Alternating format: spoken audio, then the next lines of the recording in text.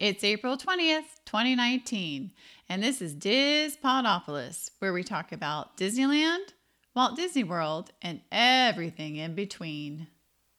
A dream is a wish your heart makes when you're fast asleep. In dreams you will lose your heartaches.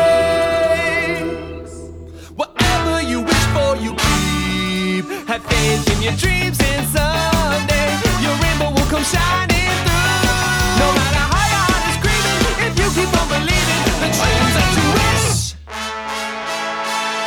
will come true. All right, well, welcome to another episode of Diz Podopolis. This is episode 22, and this is a very unusual episode because it's kind of all over the place, which fits in very well with us. Yes, it does.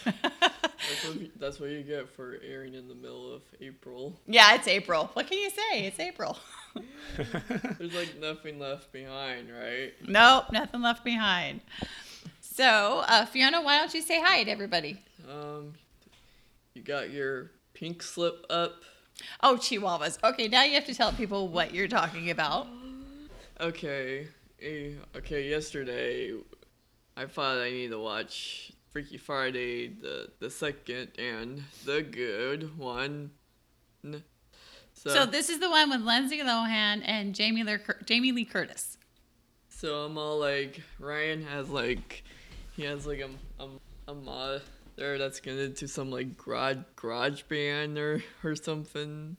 Oh, well, that's how we record. We use GarageBand. It's a Mac program or an Apple program. Oh, it's like, I think, like melody music from all the way there. I thought I would almost think of like the downtown music that airs all the way from our house. Okay. I'm not totally sure if that's theming well to music moderning. It's fine. That works. I just never noticed like how to expect music from coming all the way to our house that's not by the neighbors. Sorry. Oh, okay. So what Fiona's talking about is down the road in a town that we live in. Oh, there's an old Helotes, and there's a very famous music venue. It's the Floor Store, the John T. Floor Store, and that's where Willie Nelson was discovered. Oh, okay. So on certain nights when it's really clear, the sound bounces through our backyard. And for quite a few months, we thought we had an annoying neighbor. but no. I think it's a freaky Saturday.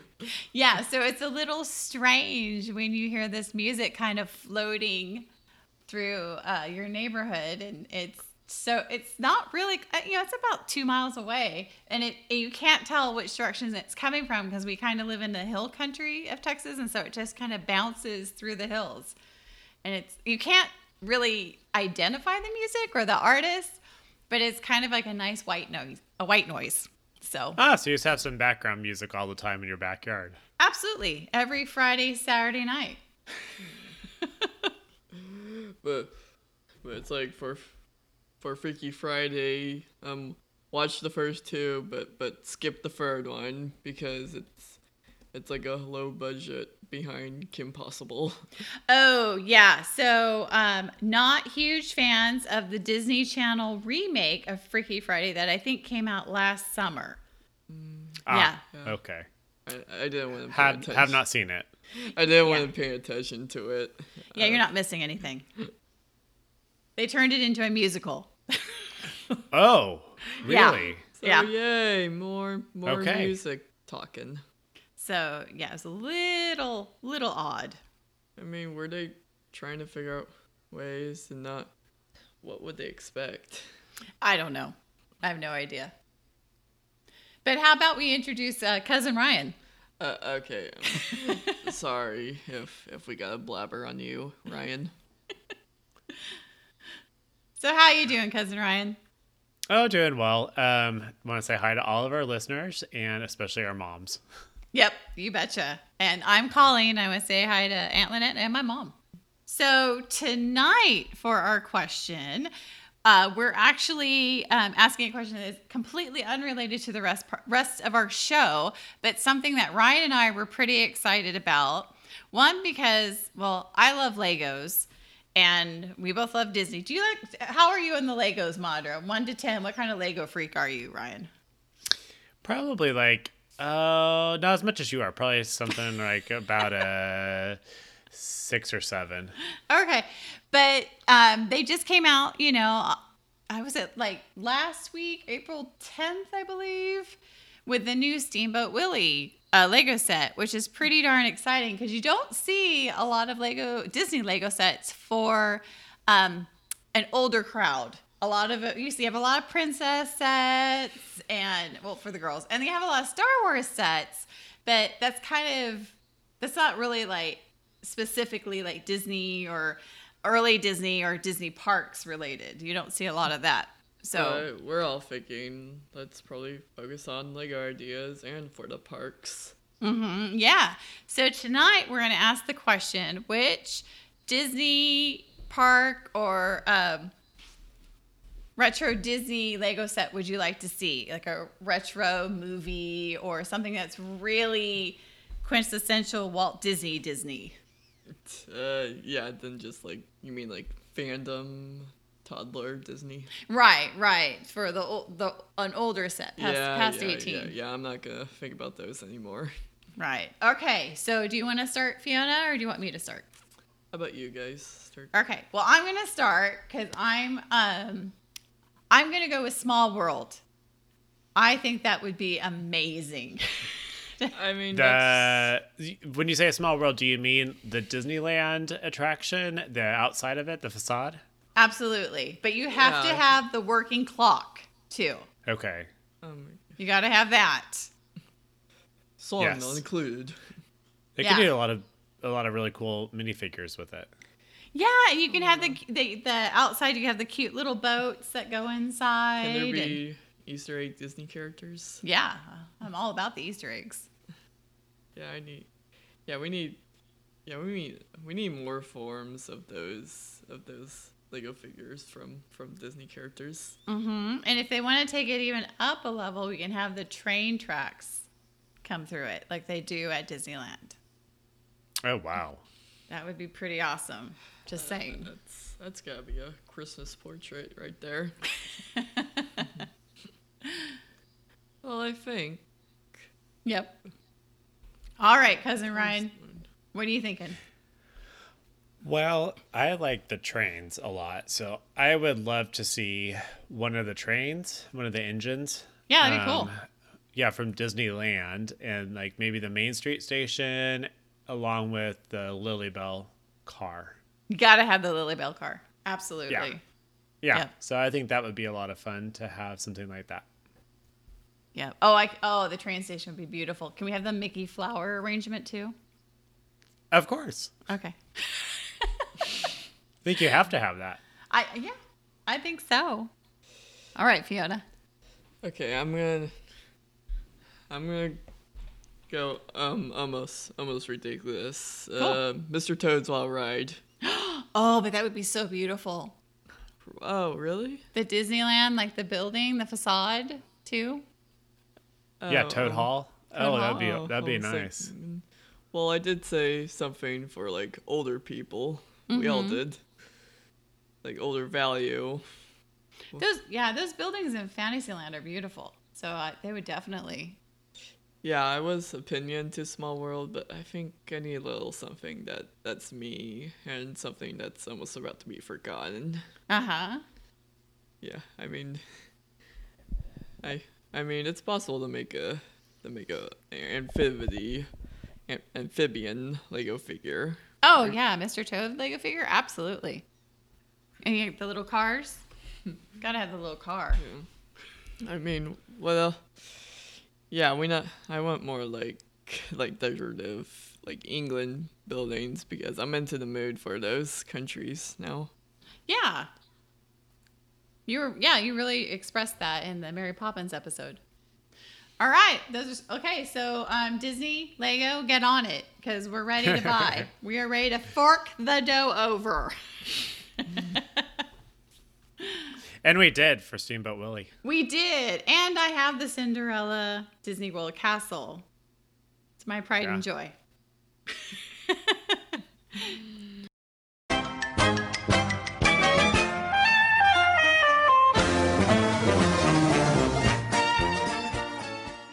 Now we're headed over to Area 55.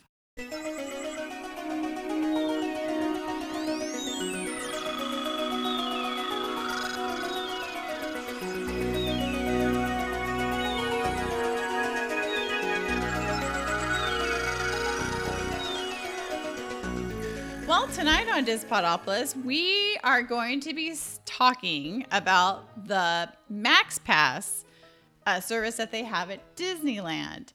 And we really haven't talked about it much before because we've kind of have our systems that we've been working with for a long time and they've been working. But we kind of had different circumstances where just Jeff and I, my husband and I, went to Disneyland and we used Max Pass.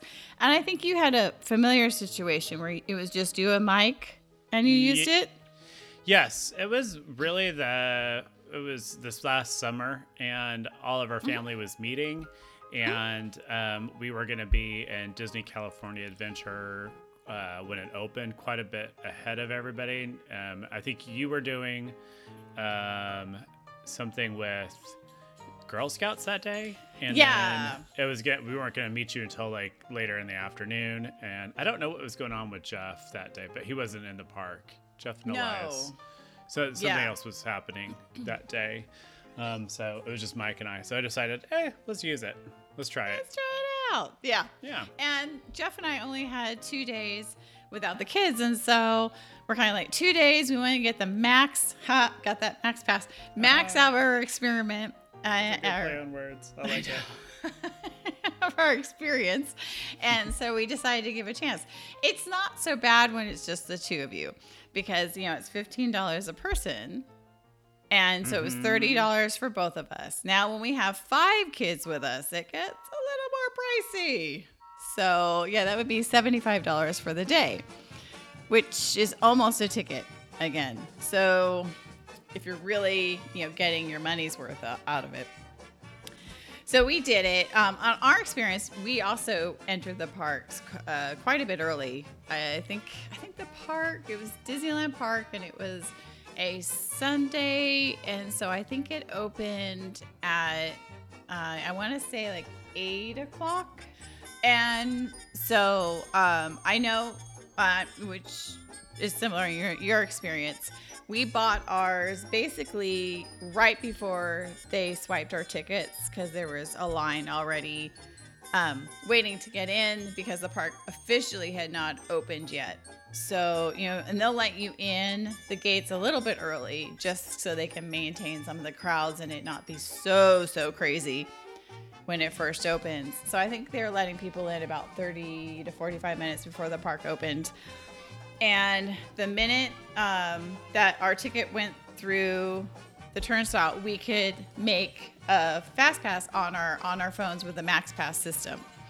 And in our experience, let's say the park opened at 9, we couldn't make a Space Mountain reservation until 9:30 a.m. is what we had. What was your experience? Could you make one at the minute for the hour that you walked in, or did you have to wait? No, we could make it right when we walked in. Yeah, right when we got in the park. Yeah, I purchased it. Yeah, could you like I say you got it at 9? Could you make a reservation at 9 for a ride at 9, or was it set out a little bit? Oh, it was set out a little bit. Yeah, it was set. Yeah, there was not terribly far, but maybe 30 minutes out. Yeah, that was our experience. So it was like 9:30, I think was the first one. Yeah. I'm fine with that because that's not a problem when you're the first ones in the park. You can pretty much jump on a couple rides before 9:30. Yeah. The most time consuming part was adding a credit card to the Disneyland app. Oh, So okay. Right, so if you can add a credit card to that app ahead of time before getting in the park, you can. I would suggest you do that. So then you're not trying to add the card to the app when you're in the park. So, that took a little bit of time to figure all of that out. I'd also add your tickets before you get in the park too onto the app, the Disneyland app. And that's and download the Disneyland app before you get to the park. So your prep is download Disneyland app, upload all your ticket numbers or scan them in, and have a credit card already linked to your Disneyland account. And notice we're talking specifically about Disneyland because Max Pass is only at Disneyland. You do everything differently for Disney World. Oh yeah. This is a big difference between Disneyland and Walt Disney World. Use the My Disney Experience app out at Walt Disney World, and there is no opportunity to purchase it. It's already all integrated into the Walt Disney World experience, whereas Disneyland, you have to purchase this separately. Yeah, Walt Disney World is a whole other ball of wax, and that's just because Walt Disney World is very touristy. You've got people coming from all over the world. You've got people coming from all over the United States. Disneyland is really a home park. It's a California park. It's California people going most of the time. They're so excited to see somebody not from California. Yeah. Disneyland's a whole different park in that regard. So yeah, and they expect you to be there next week because I asked them one time specifically. My kids were big into pin trading, and I'm like, oh darn, you don't have that pin. Do you know if you're gonna get it or whatever? She's like, well, come back next week. I'm like, yeah, that's not happening. We live in Texas. But thanks. Thanks for thinking I'm from California. Yeah. Well, you are originally. I am. I did grow up there, so there is. I have a California accent. I'm very much California vernacular when I talk. Yeah. So that's what you need to have on your phone before you get there. And when you download the Disneyland app, you cannot miss the Disney Max Pass huge green box. Nope. They want you to buy this service. Yeah. Definitely. So, I mean, that's the only bummer is it's $15 a person, but you can control everybody's Max Pass from one phone, which is nice. That's nice, if you have 5 people, if you have 2 people, if you have 12 people, that sort of thing, you can manage it that way. And when you go to select a ride like Space Mountain, you can choose who you want to select for that ride. Like if you just want 1 person or 2 people or 3 people to ride it. So it's not, it's very flexible. So you'll notice like when you open up the app and you go to My Plans, you can click on Get a Fast Pass. And real quick too, it says Get Fast Pass with Disney Max Pass. If you, like my family does, if you have a disability accessibility service card, that will be on your app, also your Disneyland app also. And, when you go, they'll scan the tickets for you at the kiosk, and that ride will be in addition to your Max Pass. It won't, they don't cross each other out at all, which is nice.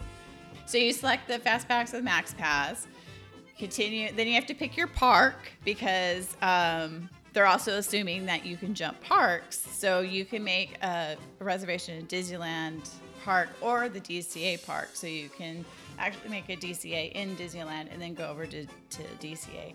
Now, we didn't do that because we just did 1 park per day. And that's pretty much on a regular basis. That's all we do. We don't jump parks unless, we did this summer, but that was when you have 12 people, you need to have that flexibility, but I don't think you need to have it with 2. No, I think that'd be too, that'd be a little overkill. Unless you like running, Well, if you have somebody who's a good runner, then you don't really, go ahead, save. With 12 people, you could save a lot of money per day. Mm-hmm. So, And I'm a good runner, so I'm like, I don't care, I'll run. Yeah. Oh, yeah. I think I was running disability and you were running fast pass, paper fast passes. Yeah, because that system's still working. Now, Yeah. I don't know if you noticed, but when we were making reservations through our phone, the comeback times were a lot sooner than the paper fast pass times. Yes, I noticed the same thing too with the Max Pass. Yeah, so obviously this is the box for Max Pass Fast Passes, and this is the box for the paper Fast Passes, and they're just two completely different systems. And this is how many we're gonna have for this, and this is how many we're gonna have for that. Is my assumption. I mean, you have to do that. You have to draw the line at somewhere. You'd be going crazy with your database, constantly cross-referencing itself. So that makes sense to me that you would do that. So when you are making a Max Pass Fast Pass, you can only make one every 30 minutes. So if you make one, see the Haunted Mansion is a really good example because a lot of times it's 9:50 and you can get on the Haunted Mansion at 9:55 through the Fast Pass or Max Pass situation.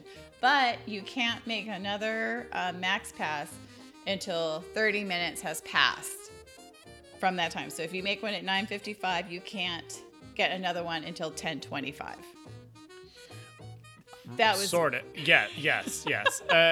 As soon as you use it though and enter the style, if you scan your Fast Pass, another one comes available.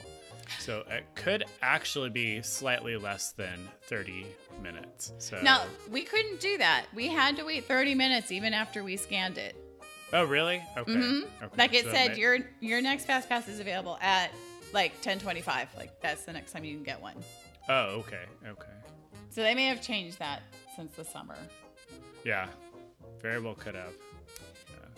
But one big difference between the paper Fast Passes and the Max Pass is the most you're going to wait for your next Max Pass is 90 minutes, and the most you'll wait with a Fast Pass paper pass is 2 hours. Yeah. That's nice. So if you make a reservation at 12 o'clock for Space Mountain, but you can't come back until 5 o'clock and it's 12 o'clock, you can actually make another Max Pass at 1:30. So theoretically, you can have more than one Max Pass at a time if that happens to you, which is nice. Yeah. Because we had that happened to us a couple of times because we would reserve at Big Thunder, and Space Mountain later in the day. And, we're like, oh, bummer. But unlike Walt Disney World at Disneyland, I think there's just so much to do to fill your time between attractions that have 20 minutes wait and the entertainment that goes on in the theaters. We had a jam-packed day. And I think when you start your day at 9 a.m. and you're going like that so hard and you have a Max Pass, I mean, you're done at dinner time. You could easily be done at dinner time. So, and then you can save yourself some money and go outside the park and have dinner across the street. Yes. Yeah. And it's super easy to reserve times. And you can reserve times for both parks. Yes. So if you have a park hopper, if you're in Disney California Adventure, you can reserve times in Disneyland. If you're in Disneyland, you can reserve at times in Disney California Adventure. So you can go back and forth. But you have to have the park hopper option. And of course, if you're annual pass, you have that option. Yeah. Depending on your annual pass. Yeah. So, and then one thing to remember, if a ride does break down, they're really flexible on that and will give you a return window. So they'll give you, say the ride breaks down for Space Mountain and you're kind of at the end of the day and you don't want to wait for Space Mountain to come back up. You have the option to go to another ride that's open, which is nice because the Indiana Jones ride breaks down every day. It breaks down a lot. So does Cars. So does Radiator Springs Racers. Yeah. That one breaks down frequently. It does. They break down a lot. So it's nice to have that option to ride something else. Yeah, because day that it, and also when it rains, they're not going to run a lot of times Radiator Springs racers. Just like they close Test Track a lot when it rains. Ah, gotcha. Yeah. Because that happened on our second day. And if that happens, you just get like kind of a multiple experiences pass, and that's nice. Yeah. They also do that. So if you're listening, you use the Disability Access Service, the DOS thing, that it'll do the same thing too. Yes. Yeah, and you get it'll still switch your fast pass to that right to a multiple experiences pass, which you can use at nearly any attraction. There's a few kind of like little twists on that. Like sometimes they won't let you use it for the Cars ride if it's for Correct. another ride. Yeah, And that's one of the only ones that I've seen that they trying won't to let you think. use it for. yeah, because that line's just always 2 hours. Yeah. And like if you're at Walt Disney World when this happens, I know they have Max Pass, but when you have the Fast Pass Plus, when you have your 3 options for the day, if Big Thunder breaks down, you can't go on the Seven Dwarfs Mine Ride. Oh, okay. That's the one that they keep out of that. And that's because that's always like a 2-hour wait. Yeah, that makes sense. So they just have to does. control the lines. They do. I mean, one of the things that's nice, and I mean, this is a big difference between Disneyland and Walt Disney World. I mean, on the Max Pass, what is nice is they will add, you get the photo pass. So all your attraction ride photos, and if you take any pictures in the park. But the caveat of that is it's really hard to find PhotoPass photographers at the Disneyland and Disney California Adventure Parks. And that's in comparison to Walt Disney World. Like we had annual passes at Walt Disney World, and our annual passes included the PhotoPass. And we could take photos until the cows came home because there's just photographers everywhere. But when you're at Disneyland, you're like, it's crickets a lot of the time. And they won't even have them at the character meet and greets a lot of times too. So I wouldn't buy it just to get the photo pass unless you're really into attraction photo passes. Yeah, if you want ride photos, it actually is a really good way to go. Especially if you just want like maybe 1 or 2 days of ride photos. You could and you have a large group. This is the Max Pass is the cheapest way to get photo pass at the Disneyland Resort. Each individual picture costs $15. Yeah, right. Like if you're into attraction photos and want attraction photos, definitely just have one person in your group buy the Max Pass. Yep. For each day. Because we didn't have the annual passes last summer in 2018, but we had them the year before, and we did get all our pictures, which was really cool. Oh, also, so on the Disney Max Pass, you cannot reserve for World of Color or Fantasmic. The only way you can get those is to get the paper tickets in person, and those are the paper tickets that you want to keep. All the other attractions that you get paper tickets for, you want to keep them if you don't have your tickets connected to your smartphone, your Disneyland app. You want to keep them because the Fast Pass paper system will work with your Disneyland app if you have your tickets connected. But you do not get that will not pop up on your Disneyland app for the World of Color or Fantasmic yet. So, and I guess you can't. I didn't even try this because I wouldn't. I like having a break between rides, but I guess you can't ride the same ride 2 times in a row. You have to break it up a little bit. Yeah. And you can't use the traditional paper Fast Pass with the Max Pass, so you can't like double up on your Fast Passes because once again, it is tied to your ticket, so they can track. They're tracking it even if you're not tracking it on your smartphone. And that's good. You want that because otherwise all the fast passes go away. And it makes it hard for anybody to get fast passes. Yes. Oh, definitely. Definitely. I think this was a good compromise by Disneyland to go digital with this Max Pass. I mean, I know the paying is not my favorite part, but what do you do when everybody has annual passes? And it's just not the same thing as Walt Disney World because Walt Disney World, when you stay on property, you can book 3 Fast Passes a day, 60 days out. And if you're not on property, you can do it 30 days out. but it's just a completely different clientele. So you can't have the same system at Walt Disney World that you can at Disneyland. And I know they would be very upset at Disneyland if they had the 60-day out or the 30-day out, because most of those people, they just like wake up and go, hey, I'm going to Disneyland today. Not quite the same. So I think this was a good compromise on their half for doing this. Mm-hmm.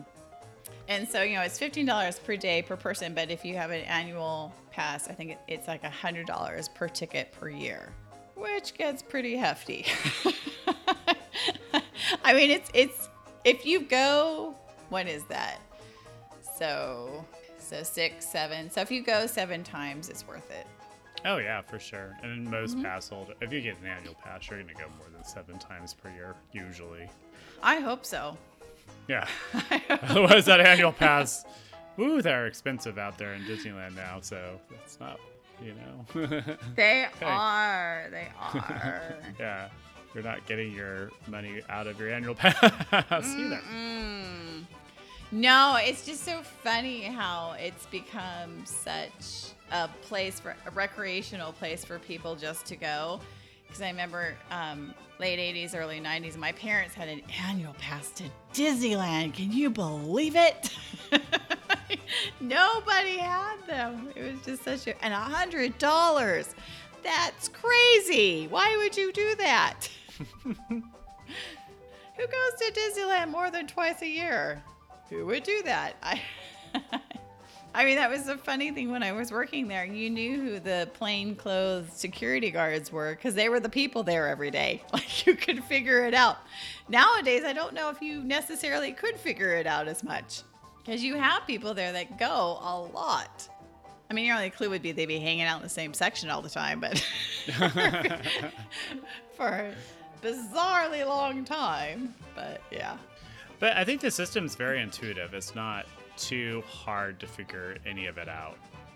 I don't think so either. I mean, if you're familiar, nice. if you're familiar with a smartphone, I think you're gonna walk through it no problem. I don't stress. Holy cow! Oh my goodness, do not stress. Now, is it gonna be perfect all day? No, it's not gonna be perfect all day. Are you gonna glitch? You betcha. I mean, they do have a better Wi-Fi system there, but I knew even at times I would just be on my cellular plan because it's Anaheim, by golly, you're not that far from civilization. Oh, yeah. Yeah, Walt Disney World, you really rely on that Wi-Fi. Praying it works today. But yeah, you can just switch over to cellular. I mean, even with, I know the DAS or DAS system, we would have problems of them popping up every now and then. And it wouldn't be a big deal because it actually would be on our tickets, even if it wasn't on the Disneyland app. So I usually found it. Now, yeah, and that's one thing too. When you go to check into your ride, make sure that FastPass is up on your phone, ready to go, because some people stand there and turn their phone on, open their app, scroll down to the FastPass, select their FastPass. Oh, there it is. Scan it. So just make sure your phone is on, that your app is ready to go, and that you have your pass ready to swipe at the little, the readers, whatever those are, readers. Mm-hmm. And so this is like my one little pet peeve of the FastPass program on both coasts and everywhere you go. Oh, dear Lord, if you have a question or you're having problems, please move to the side. Like, just move to the side. It's okay. It's okay. It's okay. I know you want to get on that ride. I know you want to be on first, but just move to the side because there's usually 2 readers. So at least the flow can keep going because you can't believe, because there's a lot of people going through the FastPass system and you can't believe how fast it blocks up and you start getting piles and piles of people because there'll be a family that just stands right between the 2 readers and sits there to ask their questions, and they could be there a good 2 to 5 minutes asking questions.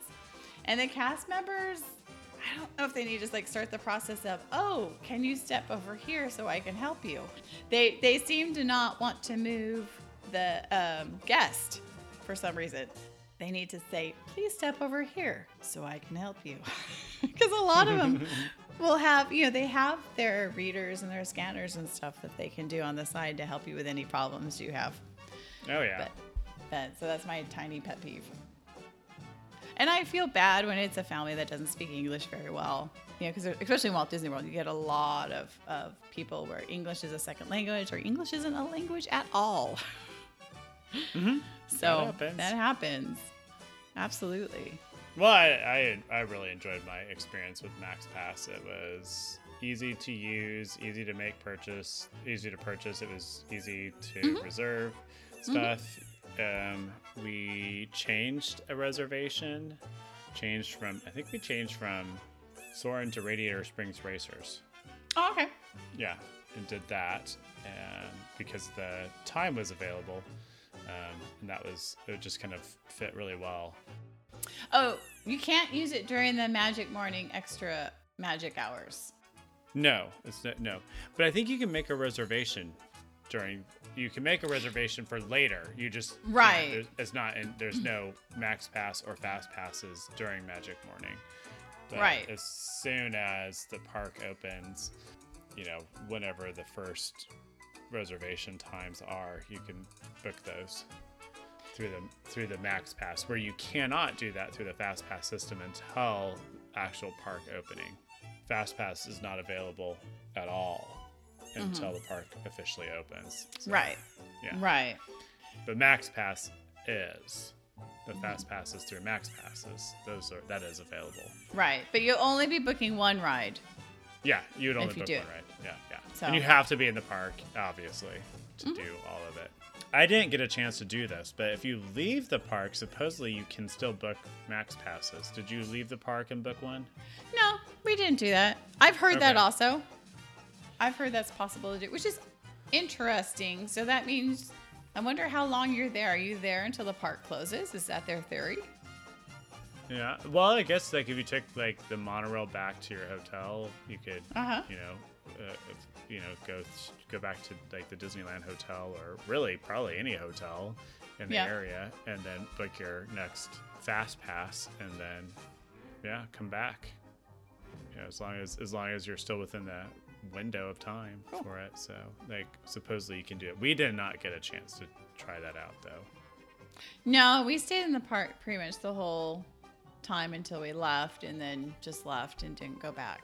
But it's funny because we were talking before we started recording how neither of us had experienced this at all when we were growing up, because they didn't introduce oh Lord no. But I don't think we ever waited longer for a ride than an hour. I can't remember. That was a long line growing up, an hour. Yeah. And I remember we would wait 40 minutes for Thunder Mountain, but I can't remember it really ever going past that at all. Pirates and Haunted Mansion were always 30 minutes or less. Routinely growing up. Trying to think of it. Space Mountain could be long. That's probably the longest. Yeah. That one would get to be an hour. Yeah, that would definitely. Yeah. And Matterhorn, that could get up to 60 minutes.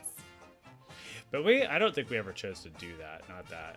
If it was that long, I think we kind of were we'll come back later. Yeah, we would see how far the line was wrapping around the mountain. We'd be like, let's go check the other side of the mountain. Run! Yeah. We go back and forth between one side and the other, and then we'd be too long. Move on. We'll come back. Because we knew it'd be shorter in the evening, so we would just come back to it. But the crowds have changed so much since then. It's a lot more crowded. Oh, definitely. Like I said, people were like, you have an annual pass? Do you go to Disney more than 2 times a year? That was just the mindset. It was a special day when you went to Disneyland. It's just what it was. Yeah, so, I remember when your parents got annual passes when you worked there. Yeah, that so they can was- come see me. Yeah, that was like a big thing. Yeah, I think my brother had one too, I'm pretty sure. Yeah, and then my dad would go listen to big band music where they now have the fantasy fair. Yep. So he used it. Oh yeah, they would go Sunday night after church. They go listen to the big band music. Oh, they're so old. I would love that. If they had that now, Oh, I'd yeah. go do that. I'd totally go do that. So go do that, yeah. Oh yeah, it just cracks me up because I'd ask my dad. I go, was it really like? Because he was born in in the 1940. I'm like, was there really big band music when you were growing up? And not really. Like he liked the music before, like when he was a little kid. Like he really wasn't into the rock and roll when he was a teenager, which is funny because your dad really wasn't either. Which is funny. No, neither. No, They both disliked Elvis Presley. Both of them. Oh, yes. Yeah, mention Elvis to either of them. Oh! Go on. That's for the girls. Yep. All right. Oh, that always cracked me up. I know. Oh my gosh, they were so cool. Oh yeah. Oh my gosh. Yeah. They were both big band. Yes. Big Yeah. guys. And so is anyway. Fiona. Fiona's a big band girl. Yeah. She really is. Yeah, my dad and her get along very well in the car. And you might be wondering, where is Fiona? Well, Fiona said no. She's not interested in Fast Pass and Max Pass information. She has no questions about this. Does she? Nope. Yeah. No, She has not a so mom much. that does it all. So there you go. Pretty much. Yeah, it's sad but true. Sad but true. Now, 80 would be interested in it because, she likes to control her own destiny. Fiona is perfectly fine with me doing absolutely everything for her. Oh. And that's okay. Yeah. And I kind of geek out on the whole thing, so I like the concept of Max Pass. Yeah, I don't know. It's kind of like it's almost like a game. Like, okay, what can I get? What can I get? What can I get? Let's see. Let's see. If I were going and choosing between Park Hopper and Max Pass, I would choose Max Pass over Park Hopper. Oh, well, If that's I had good. to choose one or the other. That's a good, yeah, absolutely. You know what? That's a good comparison. Are you going to park hop or are you going to max pass? I like that. Yes, because I agree. Yeah, I think I would choose Max Pass over that. Because you get your photos with it and everything, and it's just it's easy to use. Now, real quick, because I have to say things like this, because you and I kind of geek out a little bit. So fast passes weren't around until 1999, which makes sense. That's kind of when the parks started picking up. That's when I know like the Six Flags and the Universal were all kind of tinkering around with the concepts. Like those parks, you pay for it Yes. to do it, like everything. And now I know that it's interesting to me how Disney gets the backlash, like how dare Disney, have people pay for it. And so they didn't because they, I don't know if they were ever, they probably absolutely tinkered around with the idea of charging for Fast Pass. But I think they chose the correct route of handling the situation. Now, so now we have this 1999 is when it started in Disneyland.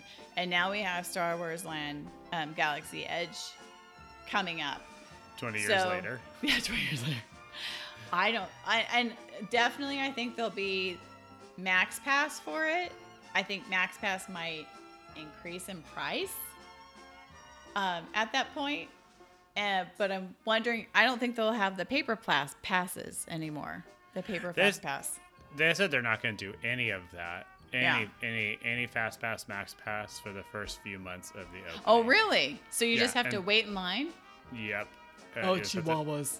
Yeah, you just have to wait in line. that because the passes would just make that line insane.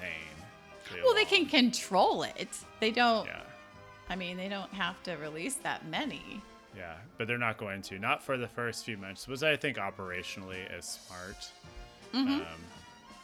just until a little bit of the newness wears off, and the lines are a little bit more manageable, especially with just the only Smuggler's Run opening up this summer, because that will be the only ride open in Galaxy's Edge this summer. So I think that's a smart decision on their part to make. Yes, it'll be interesting. I think they looked at traffic flow, and how they were going to try and get all that done. I think that will definitely decrease some of the traffic. Yes. Because there's going to be people that just won't wait 4 hours. Right. Yeah, I wouldn't. Maybe I can't. The two of us would be one. Neither of us. No. I'd be like, all right, well, I'm just not doing that one today. Right. Like, I'd either be there at rope drop, which we'd both be there at rope drop. The two of us would be figure out how to get there. We would both be there at rope drop. Absolutely. Do it the one time, and that would be it. Yes, if we were completely single and had no job commitments, we would be there. Yeah, no, we would. Yeah. But alas, we do. Yeah, unfortunately. So. And we're in Texas, so it's not like we're going anywhere quickly. No, yeah. So, but those long lines where it gets, I'm sure that line will be 4+ hours easily for quite a while, for at least the first month. Well, that's what Cars was, right? Cars was 4 hours. Yeah. And they had Fast Pass. I believe so. But also, I'm sure it's a much larger, higher capacity ride. The Star Wars one? No, Radiator Springs Racers. Oh, really? Yeah. That should be entertaining. Yeah, I'm sure it'll have a much higher capacity than Smuggler's Run. Okay. Oh, so what was kind of nice with the Max Pass, kind of nice, not so nice, is they did add a couple of Fast Pass options when they did come up with the Max Pass. Mm-hmm. I know they added Toy Story Midway Mania, and they added Matterhorn. Can you think of anything else they added? Well, they tried to add Pirates for a little bit, and that it didn't work out well. Okay. Because anytime they add Fast Pass to an attraction, it backs up the standby line. Yes. So the standby line would just gum up New Orleans Square like nobody's business. You don't want that happening. Yeah, and so it was a nightmare trying to get through New Orleans Square. So they had to actually remove it from Pirates so that you could get people through New Orleans Square. Because it will increase that standby line quite a bit, and people will stand. There are a lot of people who will stand in a 2-hour line. Yes. So they took that away. But one thing they did add to Pirates that's nice is, like, during the summer when we use the DAS program with your mom and Fiona, we go through the exit to Pirates, like if you had a wheelchair. Yeah.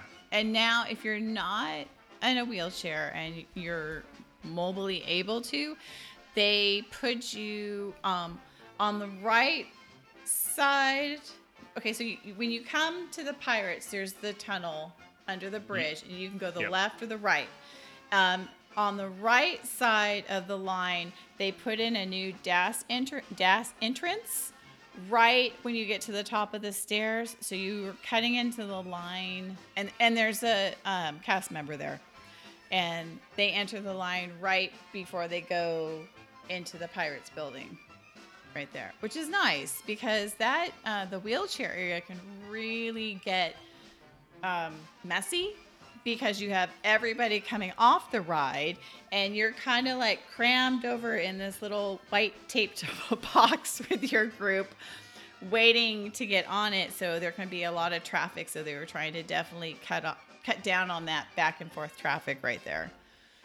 So that was nice that they added that. I noticed that because we were on the right side and we had people that entered the line right there. Gotcha. And so if you don't have to, like, but your mom would still have to go through the exit because she's, wheelchair to vehicle, unless you can stand that whole time walking into the building. Which is actually a good idea because we actually, like, if the Pirates line was too long, we wouldn't go on the Pirates ride and go through using the DAS system, because you would, we're not really big into standing outside in the sun. And sometimes when you're out, you'd be outside the exit and they would have you stand against the wall in the sun until you could go in. And that's really uncomfortable. And it's really uncomfortable when you have kids with sensory issues. So, and that was the same with the Dumbo ride too. Because you're standing in that line out in the sun in front of it. I think they've changed that one also. Yep, they fixed it. Yeah, because they put all the awnings, and they changed it at Peter Pan also. If you're using the DAS card now, there's a new entrance if you are mobile, like you don't go from wheelchair to vehicle. You still go through the exit if you're wheelchair to vehicle, but there's a new DAS entrance if you're not wheelchair or have mobility issues or you can't walk very far. Gotcha. So that was nice too, because we didn't ride Peter Pan a lot because, you could still wait a long time in that DAS line and it's out in the sun and it's really uncomfortable. So that was nice that they did that.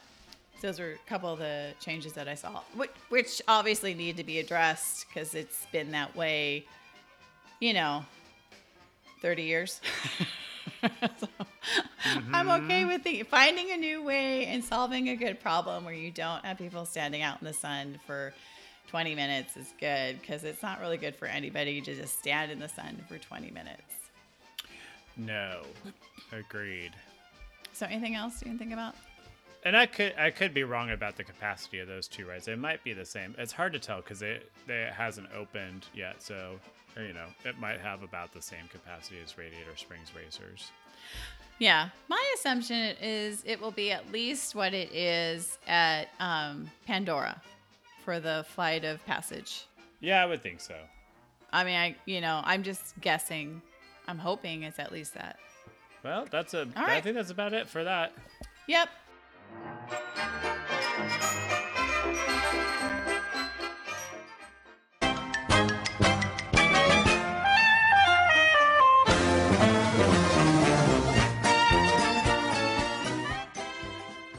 And now it's time to head way out west for a little patch of heaven.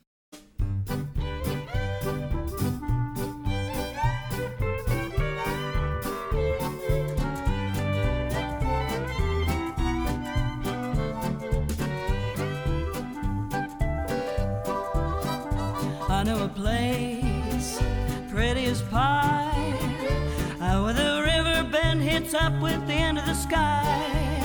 It's left in Nebraska and over a crest on a little patch of heaven way out west. Everything's green. So one of the things we wanted to talk about on Dispodopolis today was our recent viewing of Dumbo. Baby mine, don't you cry. Baby mine, dry your eyes. Rest your head close to my heart, never to part, baby of mine.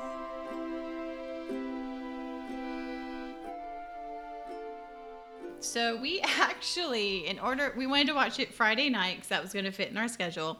And we actually had to take our daughter out of school a little bit early to go see a movie because movie theaters have odd times for movies on Fridays. So we didn't want to be at the movie theater till 9 or 10 o'clock. So in order to make a 5 o'clock movie, we had to take her out of school at around 3 o'clock so we could then go pick up the other kids and then make the movie. It's a very complicated process. Oh boy. But it's really funny. They're just, I'm totally honest with them. I said, yeah, we're picking up our daughter so we can go see Dumbo. And they're like, oh my gosh, that sounds like fun. Go. Like, okay. So instead of going to world history, Fiona learned the history of 1919 in the United States watching Dumbo. So, you can't beat that. Well, there you go. Yep. Well, and family time is important too. Oh no, you drove me into for a long time Geographic film. Oh, a geographic film. Well, it was geographic in the beginning. Yeah, but what are words for history? Historical? Oh no, you drove me into a historical film. I did. I drove you to a historical film. So we went and saw the Tim Burton Dumbo, and it was, let's just say, visually stunning because it's a Tim Burton film, and he hires amazing people to make these amazing worlds. And But for some viewers, they're just all like, this doesn't look up to Burton that well. yeah, it was interesting. A lot of people were kind of disappointed in the movie or thought it wasn't really a Tim Burton movie. How do you?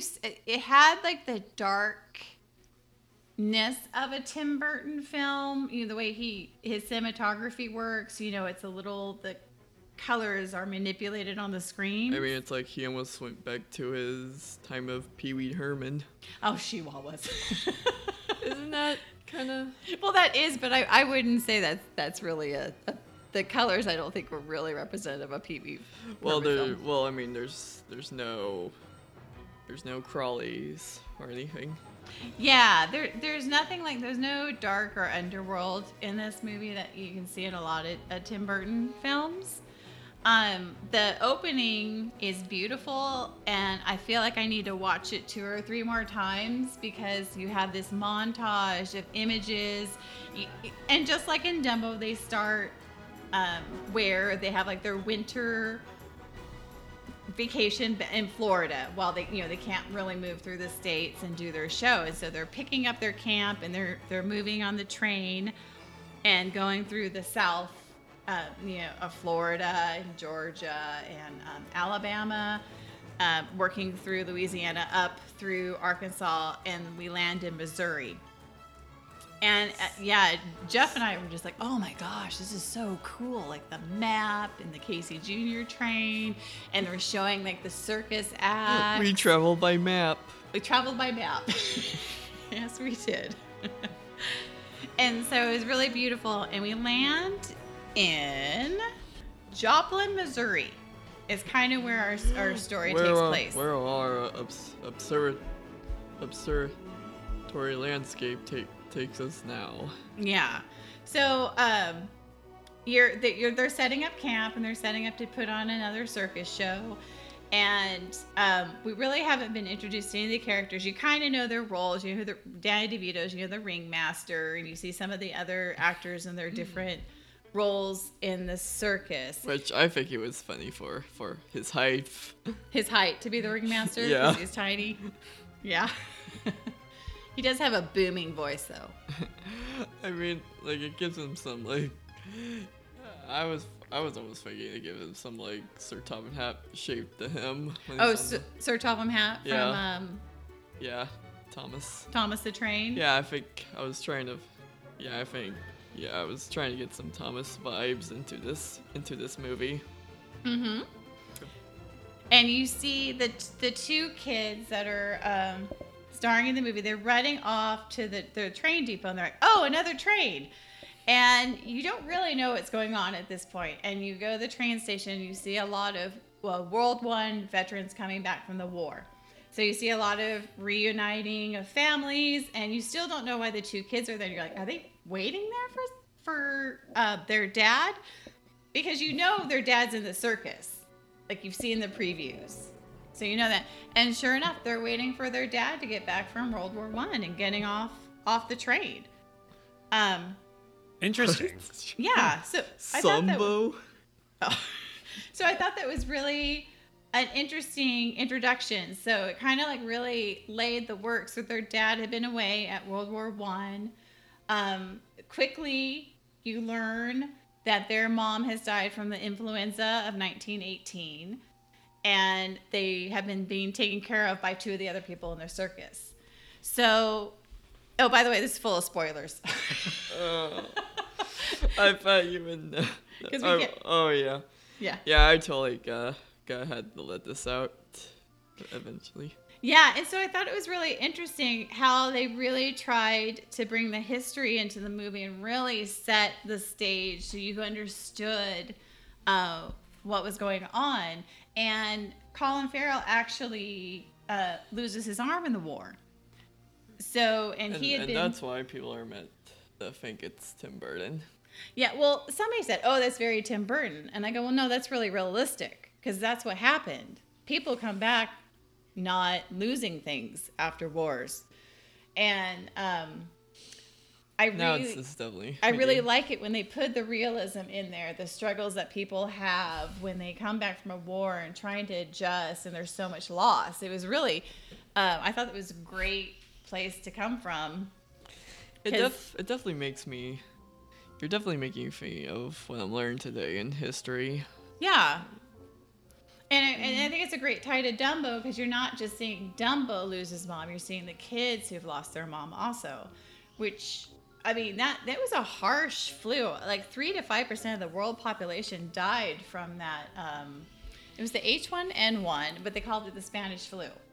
So, you know, it's hard for us to understand something like that because we don't go through something like that right now.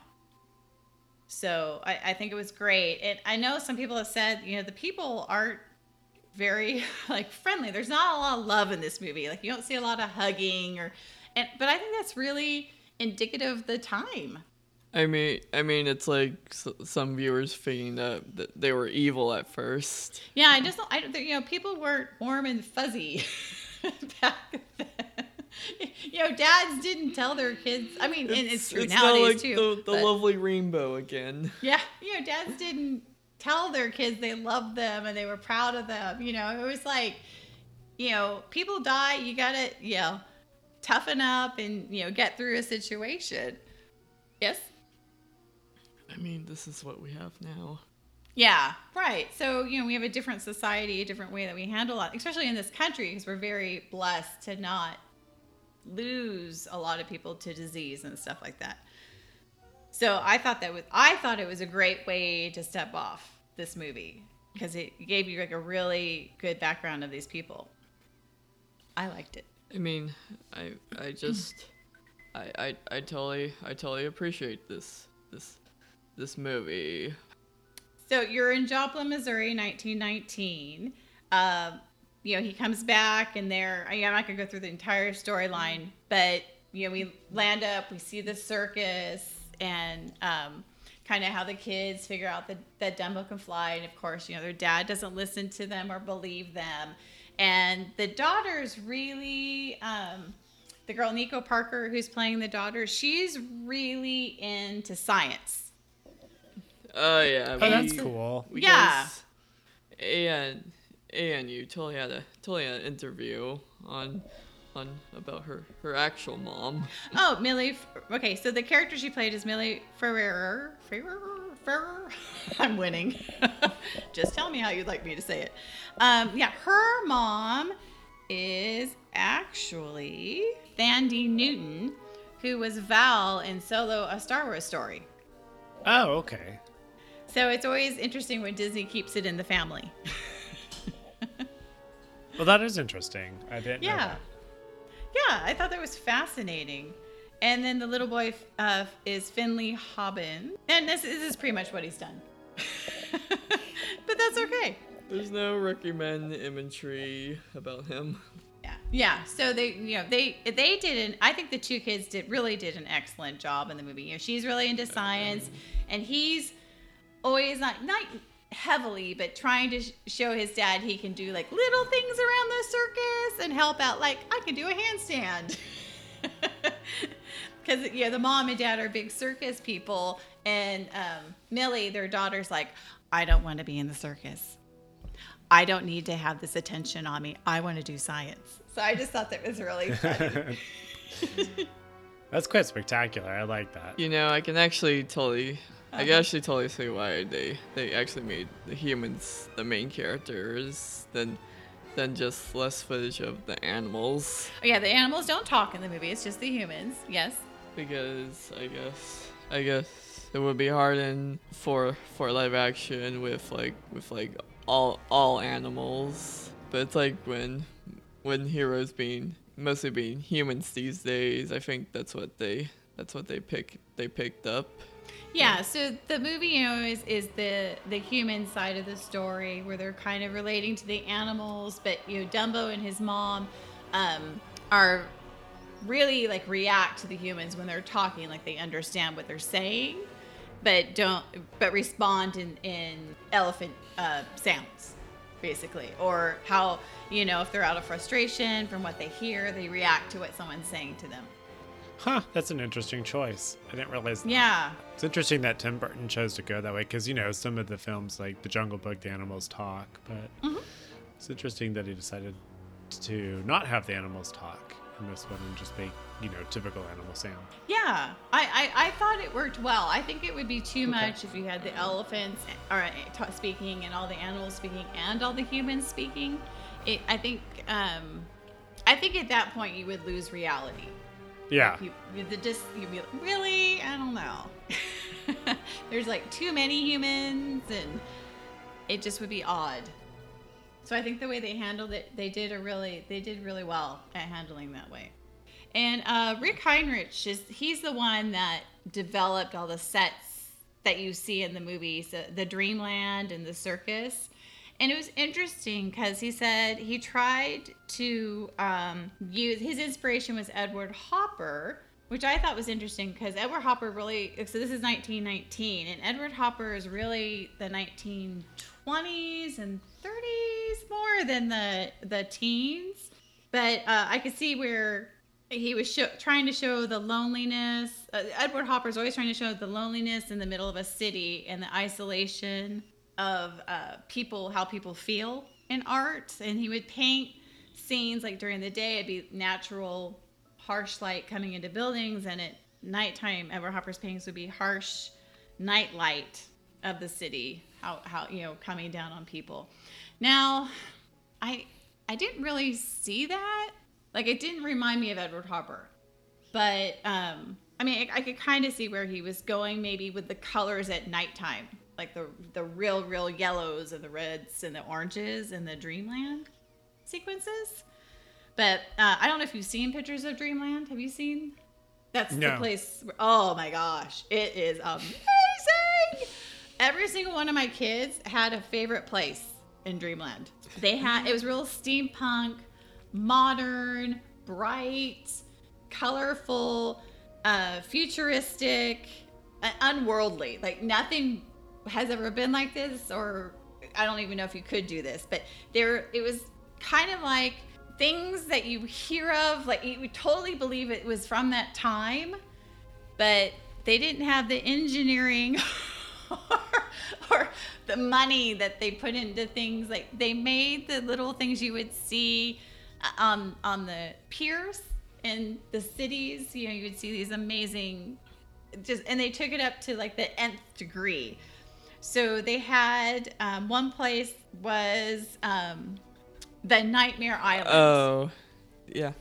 And that was crazy. Like, there's fire, and it's a big volcano, and there's the drawbridge with all the spikes, and they took these animals. And do you remember what they had all over the crocodile? Oh yeah.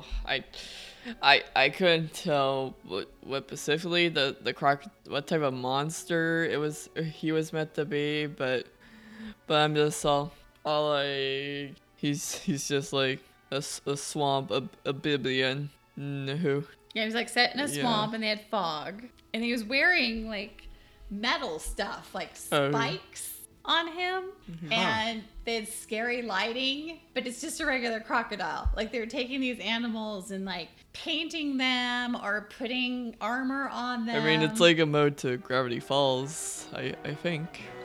It reminds you of Gravity Falls. So when did this occur?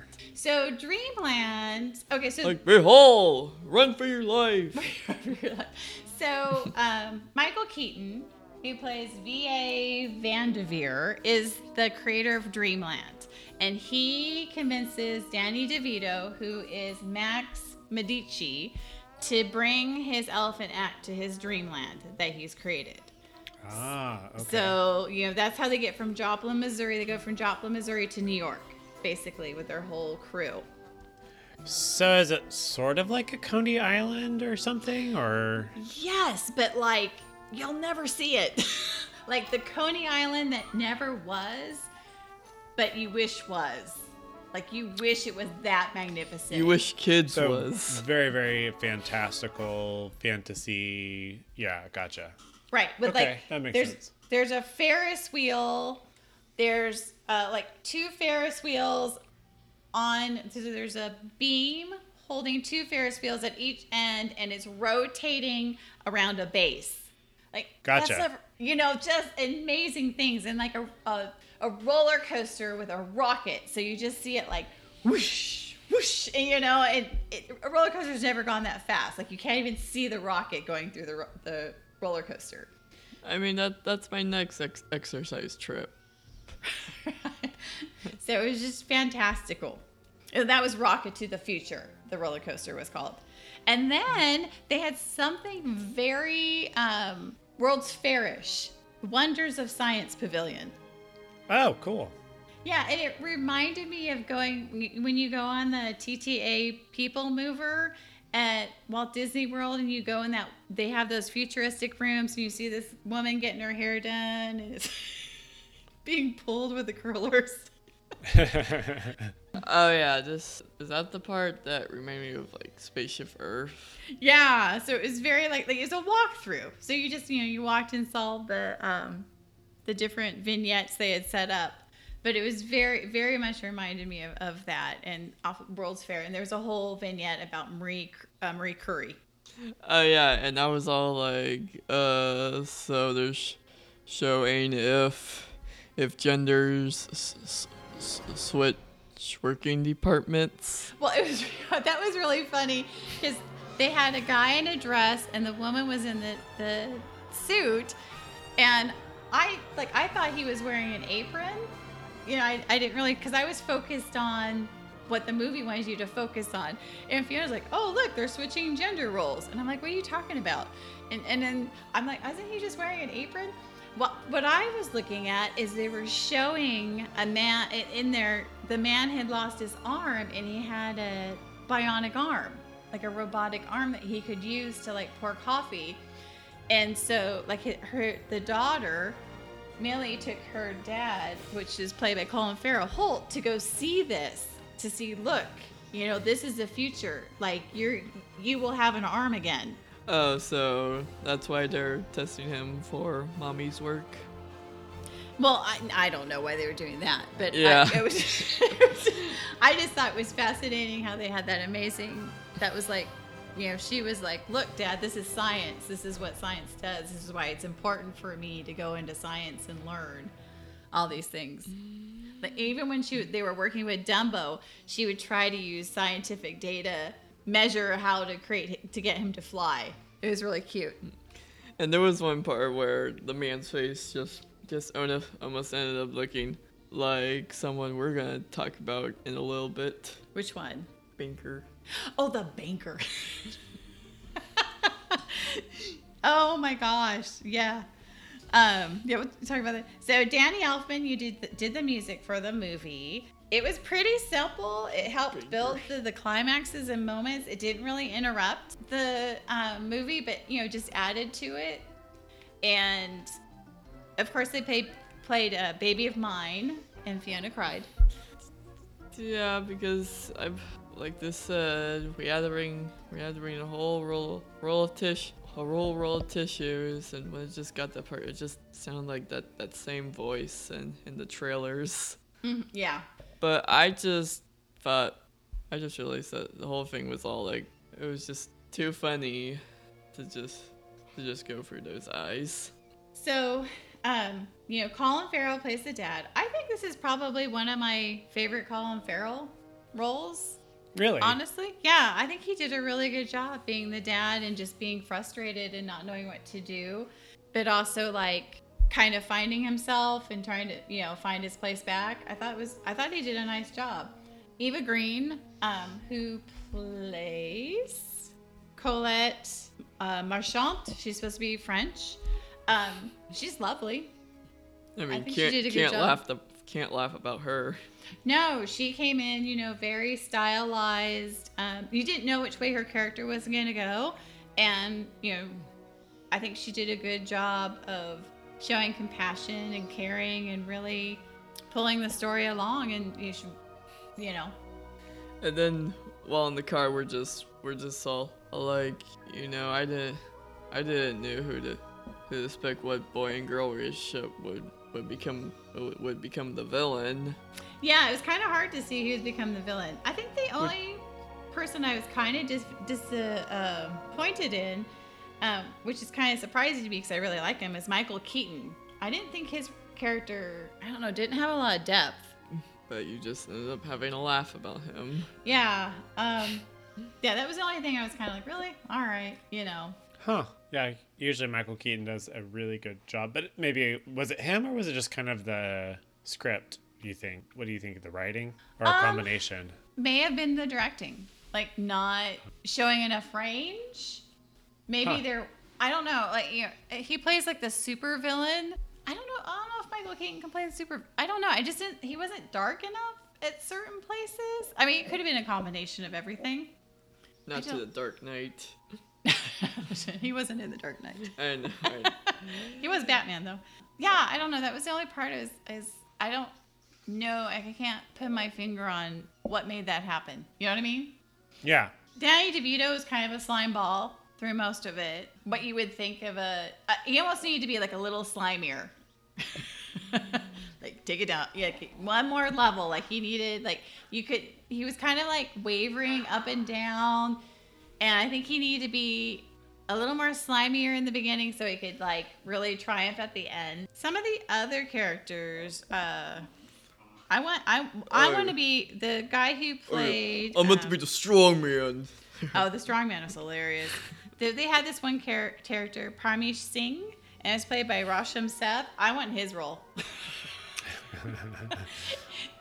He was like the really kind animal caretaker guy, like a solid beauty and everything. I want his role. Aww.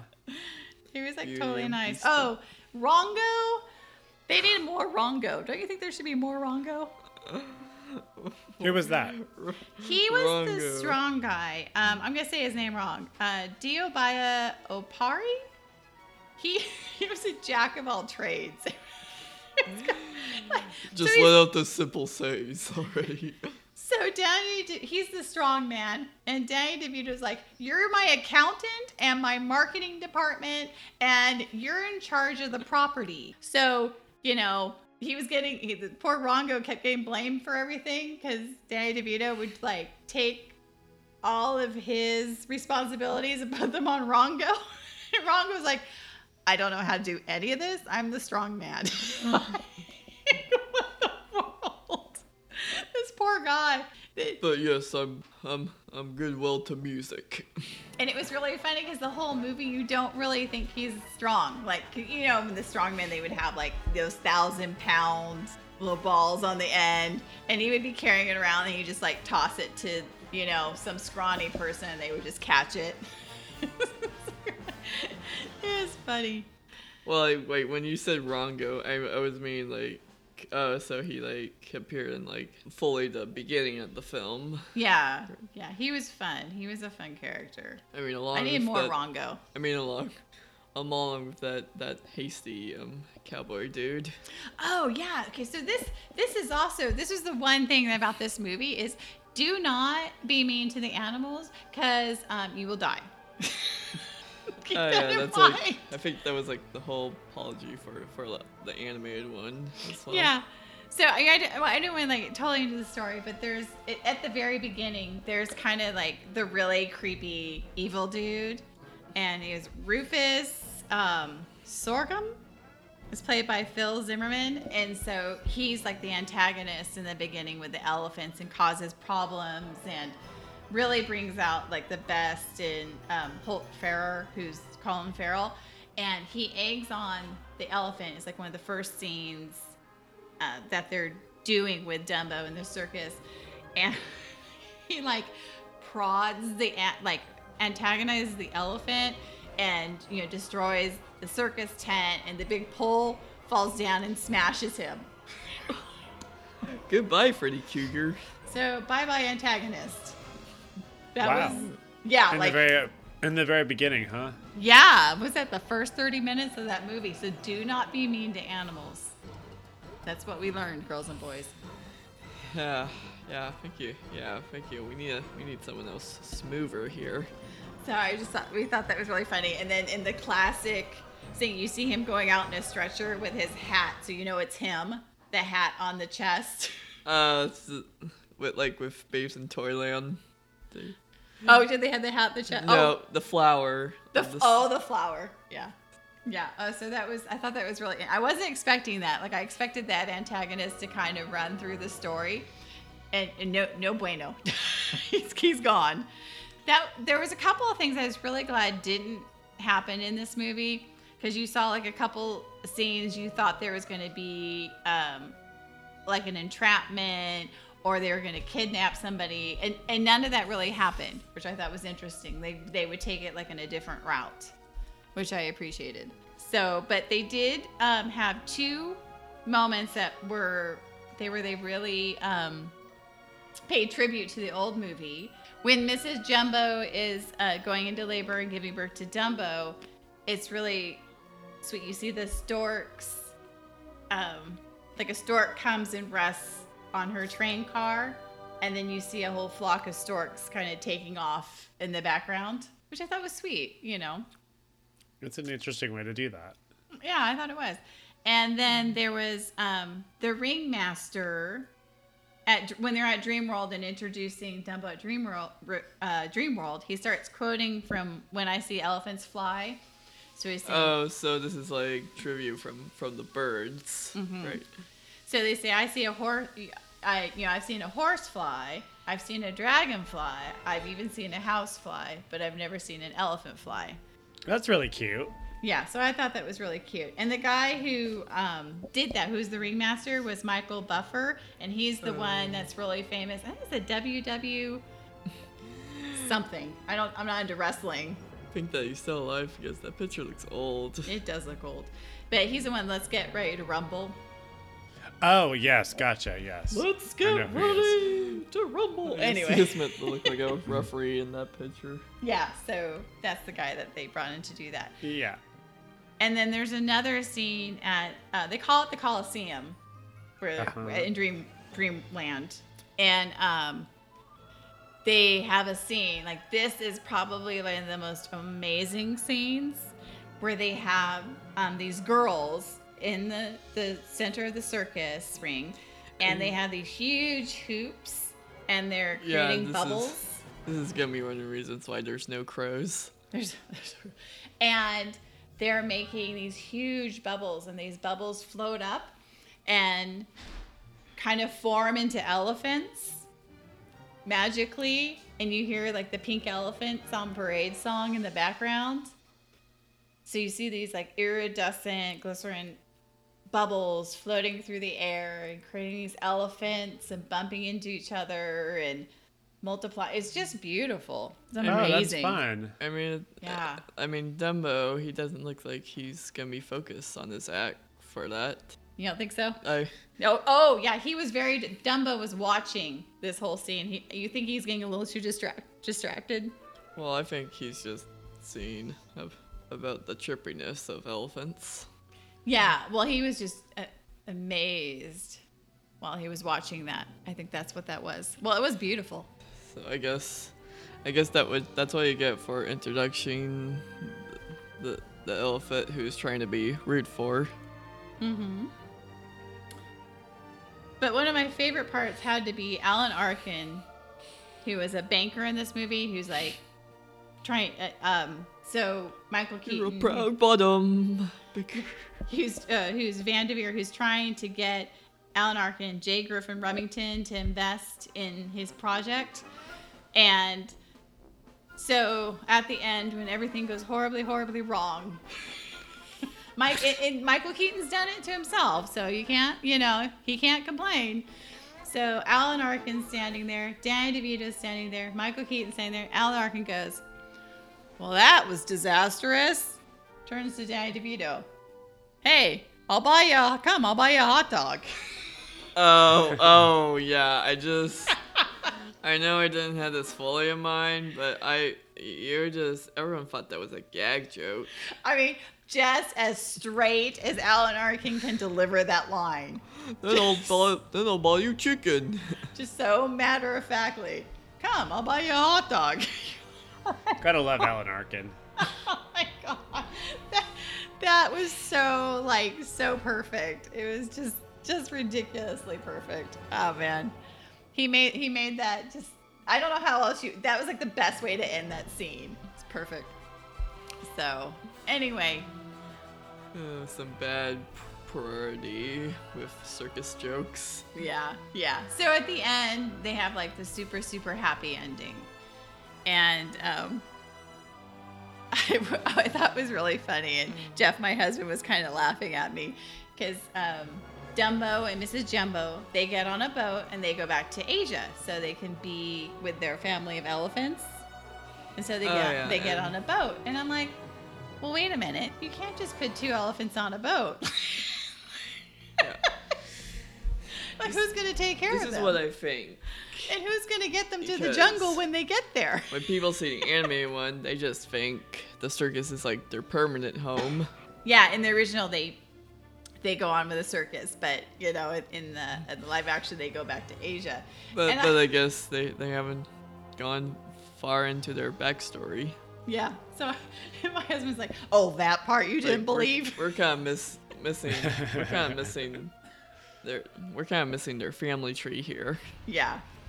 And then they go back and they show how they've created like a little circus for themselves again, and they like each of the kids has found something that they can help with the circus, but also something they love to do. Like Millie is creating film projector and sonotropes, and using the science of the time and cinematography to entertain people. So I thought that was clever. That is fun. That is fun, yeah. It was fun. But the only thing I thought was a little bit funny. So they're like, "Oh, we don't have any animals. We're an animal-free circus." And so we don't keep any wild animals. And they release the mice because they have a little mouse, Timothy the mouse. They release the mouse. I'm like, I think it's okay to keep a mouse as a pet. That's okay. Then the monkey for a drawer as its mini home. Yeah. Oh, yeah. So Danny DeVito has a monkey, and they keep the monkey. I mean, you can't really. I mean, he can't go back into the wild. Some animals get to a point where they're so domesticated. And guess what? We're gonna have a. That's really true of almost any domesticated animal. Right. Sending them back to the wild usually is not an option, unfortunately. Yeah, and that was probably even true for the elephants, like Dumbo. That'd be very difficult to do. Which is, I mean, it's okay. I mean, we went to a zoo in Arizona. Well, it was more of what was it? It's kind of a botanical gardens and zoo. It was really amazing. It was the Arizona Sonora Desert Garden, and I had never been. Actually, I'd never heard of it, which is funny because I lived in Phoenix for 5 years. But it was all these rescue animals that couldn't go back into the wild. Yeah. So, and they had built these amazing sanctuaries for them. Like the mountain lion had these like huge rock walls to climb and could go like super high and come down. And it's kind of like the best of both worlds. He can't go back into the wild, but at least he can live like this. And, people can come and appreciate the animals in the wild by seeing him. So. And guess what? There's gonna be another monkey this year. There's another monkey? Oh, you want me to say it? Yeah, I'm waiting you to say it. Aladdin. We saw a preview for the Aladdin live action movie. And I thought the Abu monkey looked similar. Mm-hmm. Well, I think they're different types of monkeys, though. Well, yeah, but I think the amount of texture I was thinking. Mm-hmm. Oh, okay. Yeah. Anyway, I think it was a really enjoyable movie. It's slow. It's not an Avengers movie. It's not any type of Marvel movie. The original movie is slow. I think Dumbo's a slow movie, even though it's short. Yeah. It's not super fast paced. No, it's not. So I wasn't expecting this movie to be super fast paced either. Yeah, and there's nothing wrong with that. Just some movies that's just the way they are. Yeah, it's it cost them $170 million to make this movie. Oh wow! This is me fanning myself. Oh my gosh! You did look at the box office. And it looks like so far the box office is up to 270. So they're not losing money on this. Okay, that's good. So, I know they want to double their money, and they may yet, But I think it's an enjoyable movie. It's definitely for older children. I'd say 7 and up, because there's a lot of separation anxiety. There's, loss of parents. I mean, you don't see it. I mean, a guy does die and gets a pole and, smack dab on him. It's darker. It's a darker movie, so it can be scarier for kids. There's a little bit of suspense. Not a whole lot, but I'd say a brave 7-year-old and up. This movie's okay. It's if you're okay showing your kid the Alice in Wonderland Tim Burton movie, then this one is along with that one. That's a good comparison. Gotcha. Yeah. Yeah, Aya was totally all like that. Mm-hmm. Yep. Which she's all like, I thought when you see this movie, you expect something from Alice in Wonderland. Yeah. She really, she's commenting on how it wasn't like Alice in Wonderland at all. It's a lot, very straightforward, real people, dealing with real problems. And, having to make decisions. Like, what side of this issue are you going to be on? Like, are you going to make the right choice or the wrong choice? All right. Any questions, Cousin Ryan? How many Mickey ears would you give this? All right. Ooh, them ears. Dumbo ears. Mickey Dumbo ears? I mean, for this movie, we need those main ears. All right. Yeah, we need those ears. We need Dumbo ears for this movie? Yeah. Yeah. Okay. How many Dumbo ears are you giving this movie? Like I said to you, 4 for being positive and how children would fake the topsy-turviness of it. Mm-hmm. They're giving it 4? Yeah, I think I'm gonna give it 4 too, just because I think it needs to be appreciated for the movie that it is, and people need to not think of what it should have been. Just appreciate what they've done with it. I think they did a good job with it, and a lot of people are like, well, that's not the movie I wanted. Well, I mean, I think it was the same way with Solo. I felt the same way with Solo. Well, that's not the movie I wanted. Well, that's... I don't know what to tell people sometimes. Enjoy People the movie that can't was hear you. created, enjoy the time and energy and the beauty that's gone into what, they've done. Well, and I think, like, as a comparison, like the Alice in Wonderland that Tim Burton originally did was very different than the animated one. So it's understandable that this one's also very different than the animated one. Mm-hmm. Whereas you might get something like Beauty and the Beast, which was pretty close to the animated one. Yes.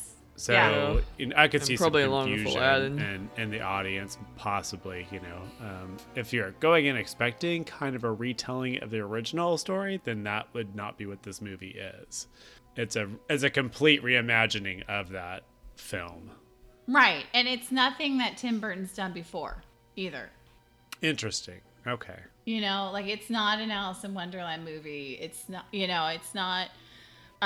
Where mythical creatures could fly. Yeah, it's a unique Tim Burton movie because it's grounded a lot more in reality with the characters. There's nothing weird about those people, There's nothing weird about the kids. There's nothing weird about the dad or Eva Green. Like, she has this mystique, but she's really a real person and talks about her life before, being in Dreamland. Well, I'm really curious to see this because I am a big Tim Burton fan, but sometimes it takes a while for his movies to find their audience. Yeah.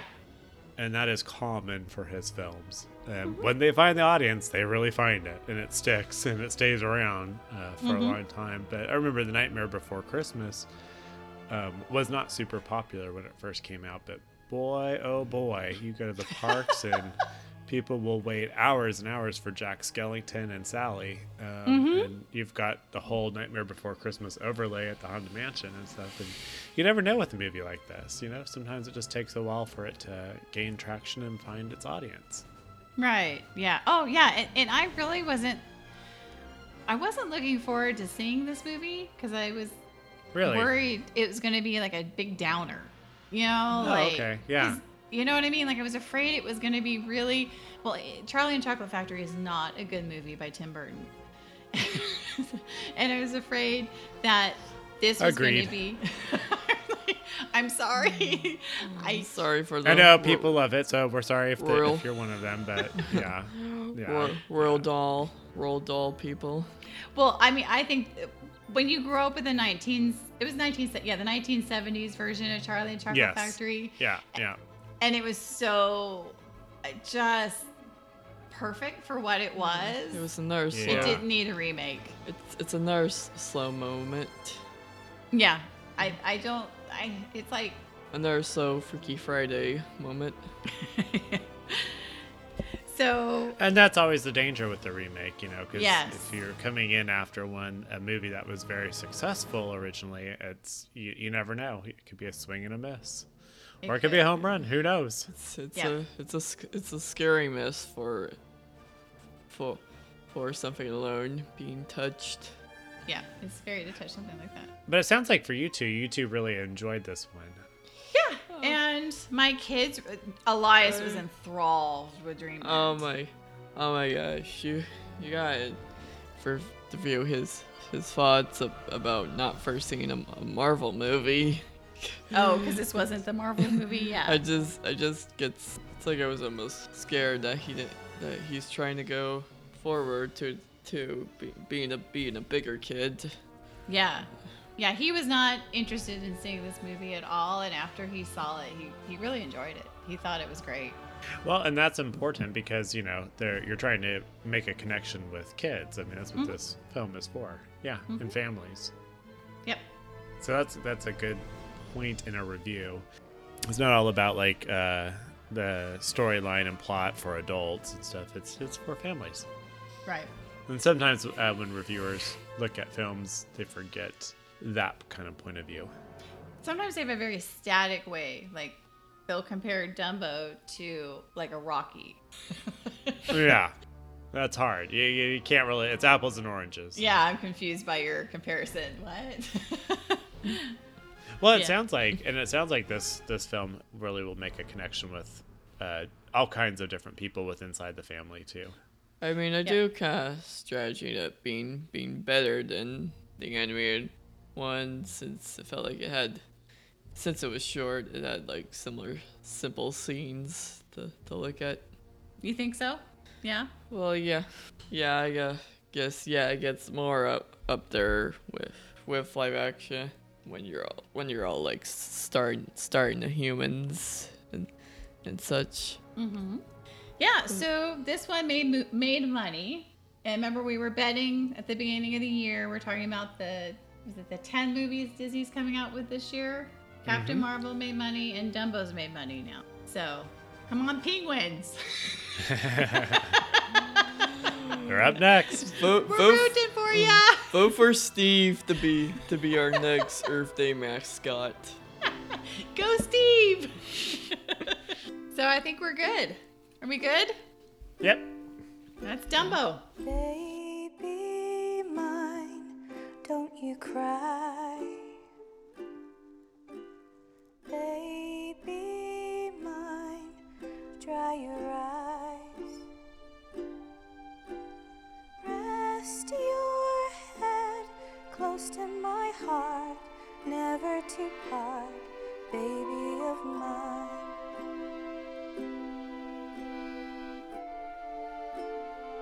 So we just wrapped up our review of Dumbo. And before we closed out our podcast this evening, I wanted to get the review of Elias. And Elias is 9 years old. And when I first told him we're going to go to see Dumbo tonight, his response is, why? So I wanted to find out from Elias. So tell me, I'm guessing from your response, this wasn't on your must-see list for the year. No, definitely not. And Definitely not. I don't know why. I'm just like, wow. Why? Wow. I'm kind of glad I seen it because, like, I like the concept of how, like, the realistic version of Dumbo is like a much better storyline in my opinion than like the original Dumbo. And I kind of like how it's realistic.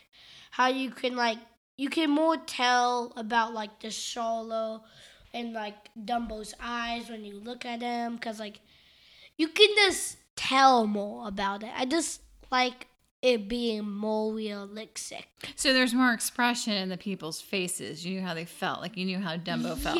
Yeah, but in the cartoons, it's just like he just looks bland. He looks a little flat. Like he always looks happy, or like you can never really tell Okay. because they don't really have like realistic that like great things for it. Mm-hmm.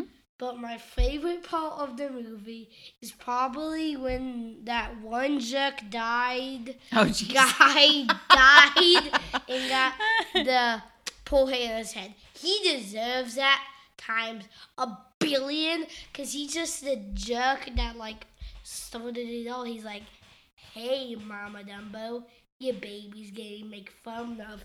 And Mama Dumbo's like, no.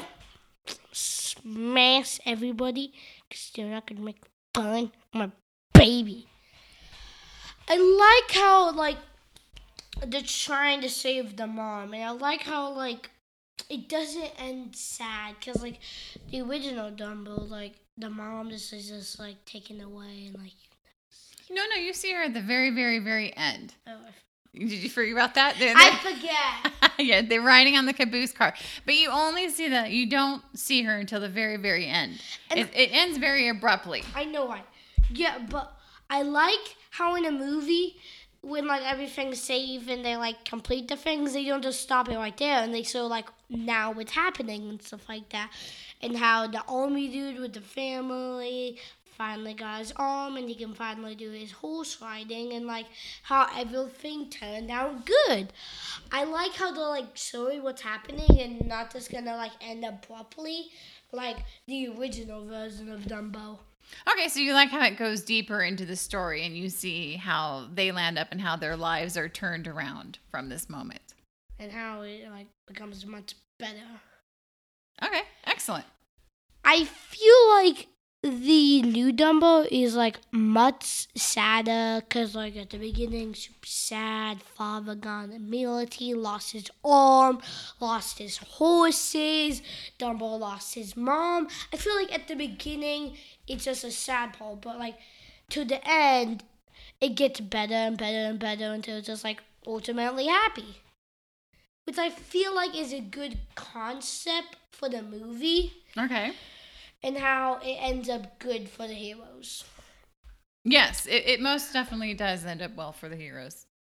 And I like how the guy in the decorated like Wonderland, was that what it's called? Is it Dreamland? Dreamland. I like how he kind of got insane. He's like, I need power. And he's just smashing the controls. Yeah, And he just he like went a little crazy. burned everything down. I like at the end how like at the end the dude that owns Dreamland said arrest like this the guy who like owns the circus that has Dumbo on it. He's like arrest him. Then like another dude, which is probably the funniest guy, is like, I think you got bigger worries. And then he talks to the circus guy that like owns Dumbo. Dumbo. And like he's like, come on, I'll buy you a hot dog. It's Yes. so ridiculous. It's He's a just classic. Like, come on, buy you a hot dog. Yeah, so you're talking Yeah. about the Michael Keaton character, V.A. Vanderveer, who actually, from his own spitefulness and his own greed, destroys his own creations. Really? So I like how it's kind of turned around. Yes. That yes. makes more sense. Yeah, so it isn't Dumbo that destroys anything or causes the problems. It's actually the man who created the world.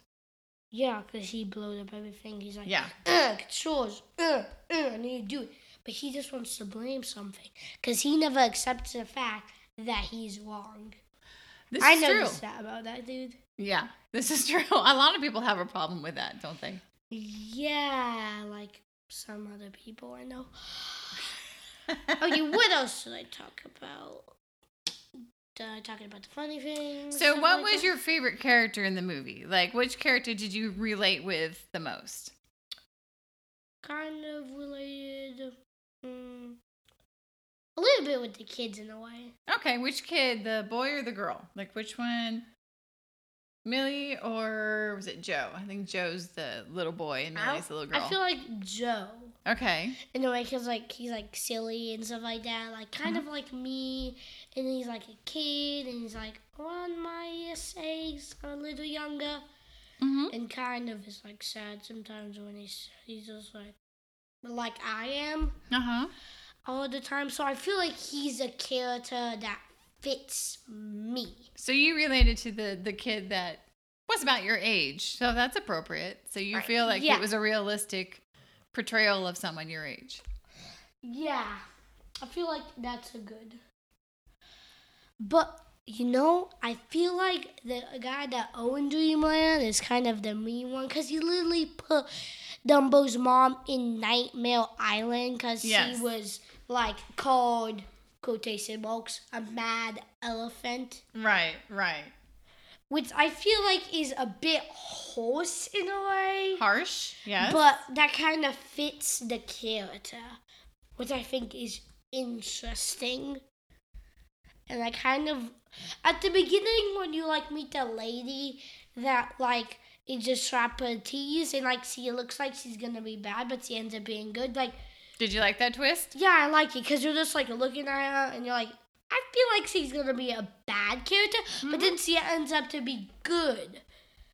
And I feel like the guy that owns Dreamland is So like, that you're talking about Eva Green, who played Colette Marchant, and she was the acrobat Yeah. that was working with Dumbo. I feel like the guy that owned Dreamland is kind of like, V.A. Vanderveer? yeah, he's like a really bad person in a way when how he made Dreamland, because he's just like getting people that are wonderful at things, and he gets it, and it just reflects on him. Like in a movie, how Eva Green is like, I'm one of his jewels that reflect on him. That's There what he you go. uses people like things that just help him. He never treats them rightly. He just wants them to act and act and act, so he just gets more money and money and money. But like, eventually, people won't listen to you because they realize I have my own opinion. I can do what I want. I don't have to listen to him. Right. So there's definitely some people in this movie that need to stand up for what's right. So I think Yeah. Holt Ferrer, who's Colin Farrell's character, Eva Green, who's Colette Marchant, and Danny DeVito, who plays Max Medici. I think all three of those characters kind of have to come to a decision in the movie, whether they're going to choose to protect Dumbo or use Dumbo. Yeah, and I feel like their choices of protecting Dumbo is a much better choice. Because, like, in the reality of it, the jerk is the owner of Dreamland. Mm-hmm.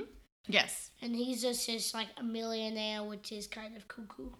Well, yeah. Well, and he destroys his fortune in the end for not Yeah. being a good Yeah, person. and he also should be arrested and, like, taken to jail. 'Cause, Well, like, he's- I don't think he has anything left, so. And the banker, like, he gets his money from the banker to support this lifestyle that he's created. He's played by Alan Arkin. That's J. Griffin Remington. Was he the really funny guy? Yeah. He's the guy like, come on, I'll buy you a hot dog. Yes. He's that guy, definitely.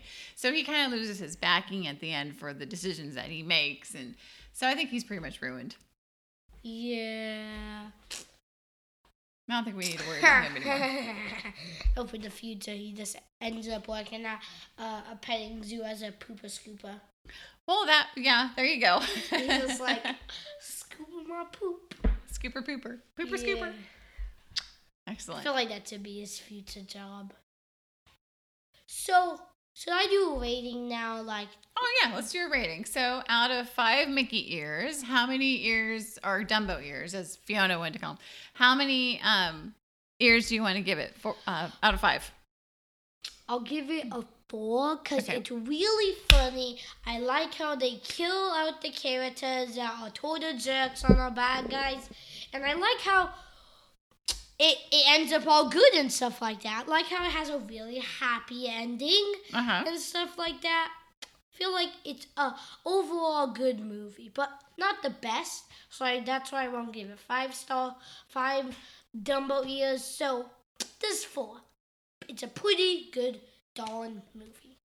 All right. Well, thank you, Elias.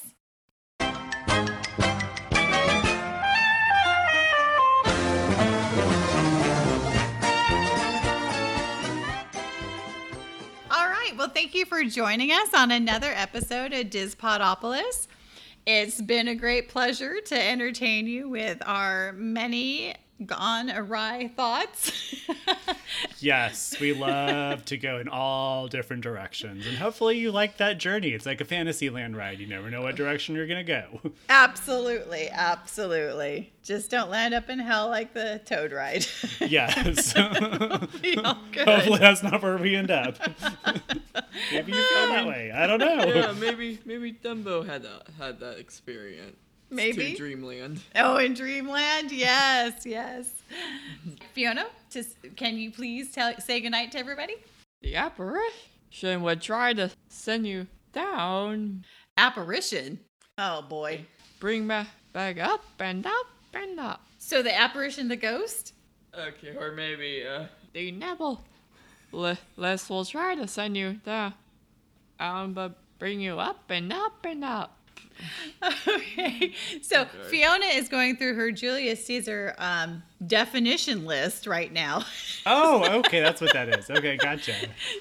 So we started with apparition, and then we went down to nibbleness. We also have bait, chastisement, choleric, containment, covetous, overbearing, rash, and repose. Those are some mighty big words. Yeah, that was my Q dictionary there. I was just trying the matchup with those words for being read on because of how when I was just going through Caesar, it was like about like sharing blood and war, and I'm just so like I can use some trivia for this movie. Okay. Are you trying to relate Julius Caesar to Dumbo?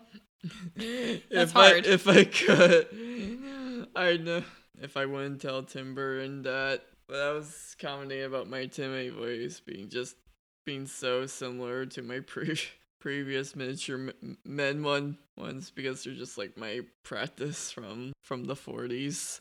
Oh, you're trying to do your Timothy Q. Mouse voice? Yeah, without copying other voices. Well, yeah. Well, it's a pretty familiar voice from the 1940s. That type of vernacular and accent. But guess what, everyone? We ended this on Mother's Day, so baby mine. Yes. So this is our April 20th episode that has run all the way to May 12th for Mother's Day. So happy Mother's Day to everyone out there. I hope you had a lovely time with your family, as I had with my family.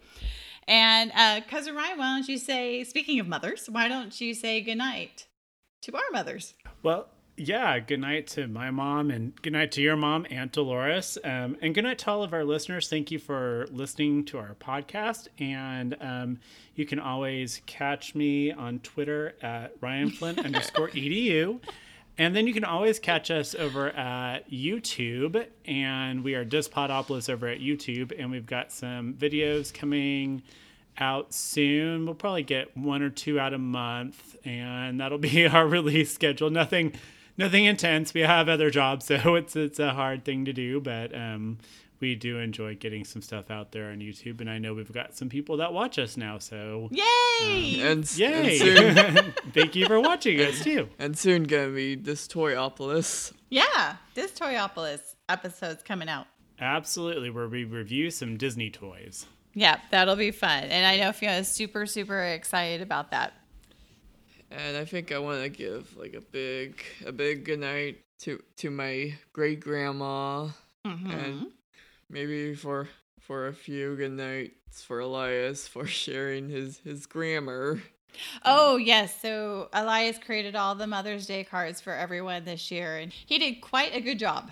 That's awesome. I would like to see them. It's pretty I'm impressive. sure they're moms now, but still. I'd also like to say goodnight to my mom and to Aunt Lynette, and also to all our listeners that are listening. Thanks for listening to us. This is definitely a different type of podcast. This is one where we try a lot of different things to help Fiona with her speech and learning how to communicate better with others. And my clicks. And your clicks. So if you'd like to get a hold of Fiona and tell her what a great job she's doing, you can reach her at Toad Girl on Instagram and on Twitter. And also on Facebook, you can find her as, I think it's Fiona Hale Artist. And then you can also reach me on Instagram and Twitter at Tink Scout. And Fiona, do you have something you'd like to say goodnight with? Our final? Is that Dumbo saying thank you? Yes. That's cute. I love it. I love it. Thanks for listening. Have a great night.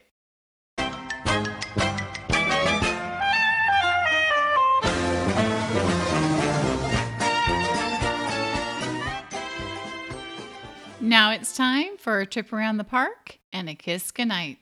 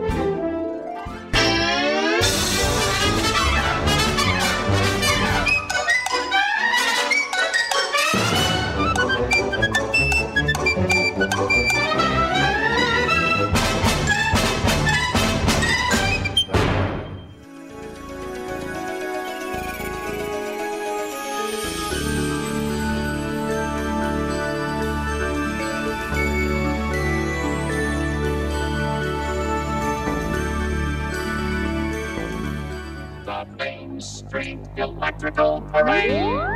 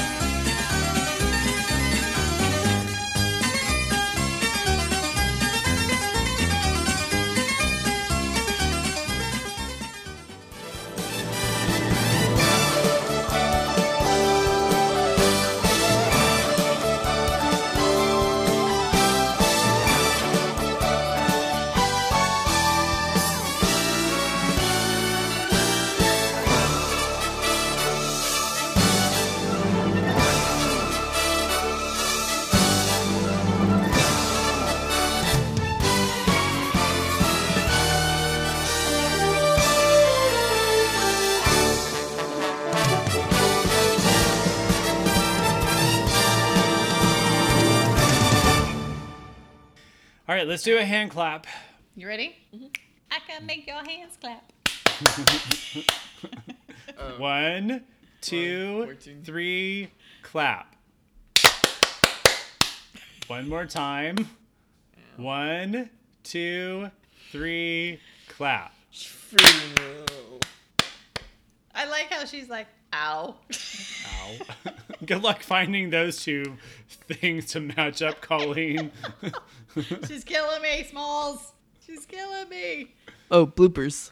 Bloopers. You're killing me, Smalls. Dispodopolis is a EFA Solutions production. All music and interviews remain the copyright of their respectful owners and are being used under the Creative Commons license law. All other content remains the copyright of EFA Solutions, LLC. This broadcast is not affiliated with Disney or any of the Disney properties, and the opinions expressed in this broadcast belong to the hosts and guests.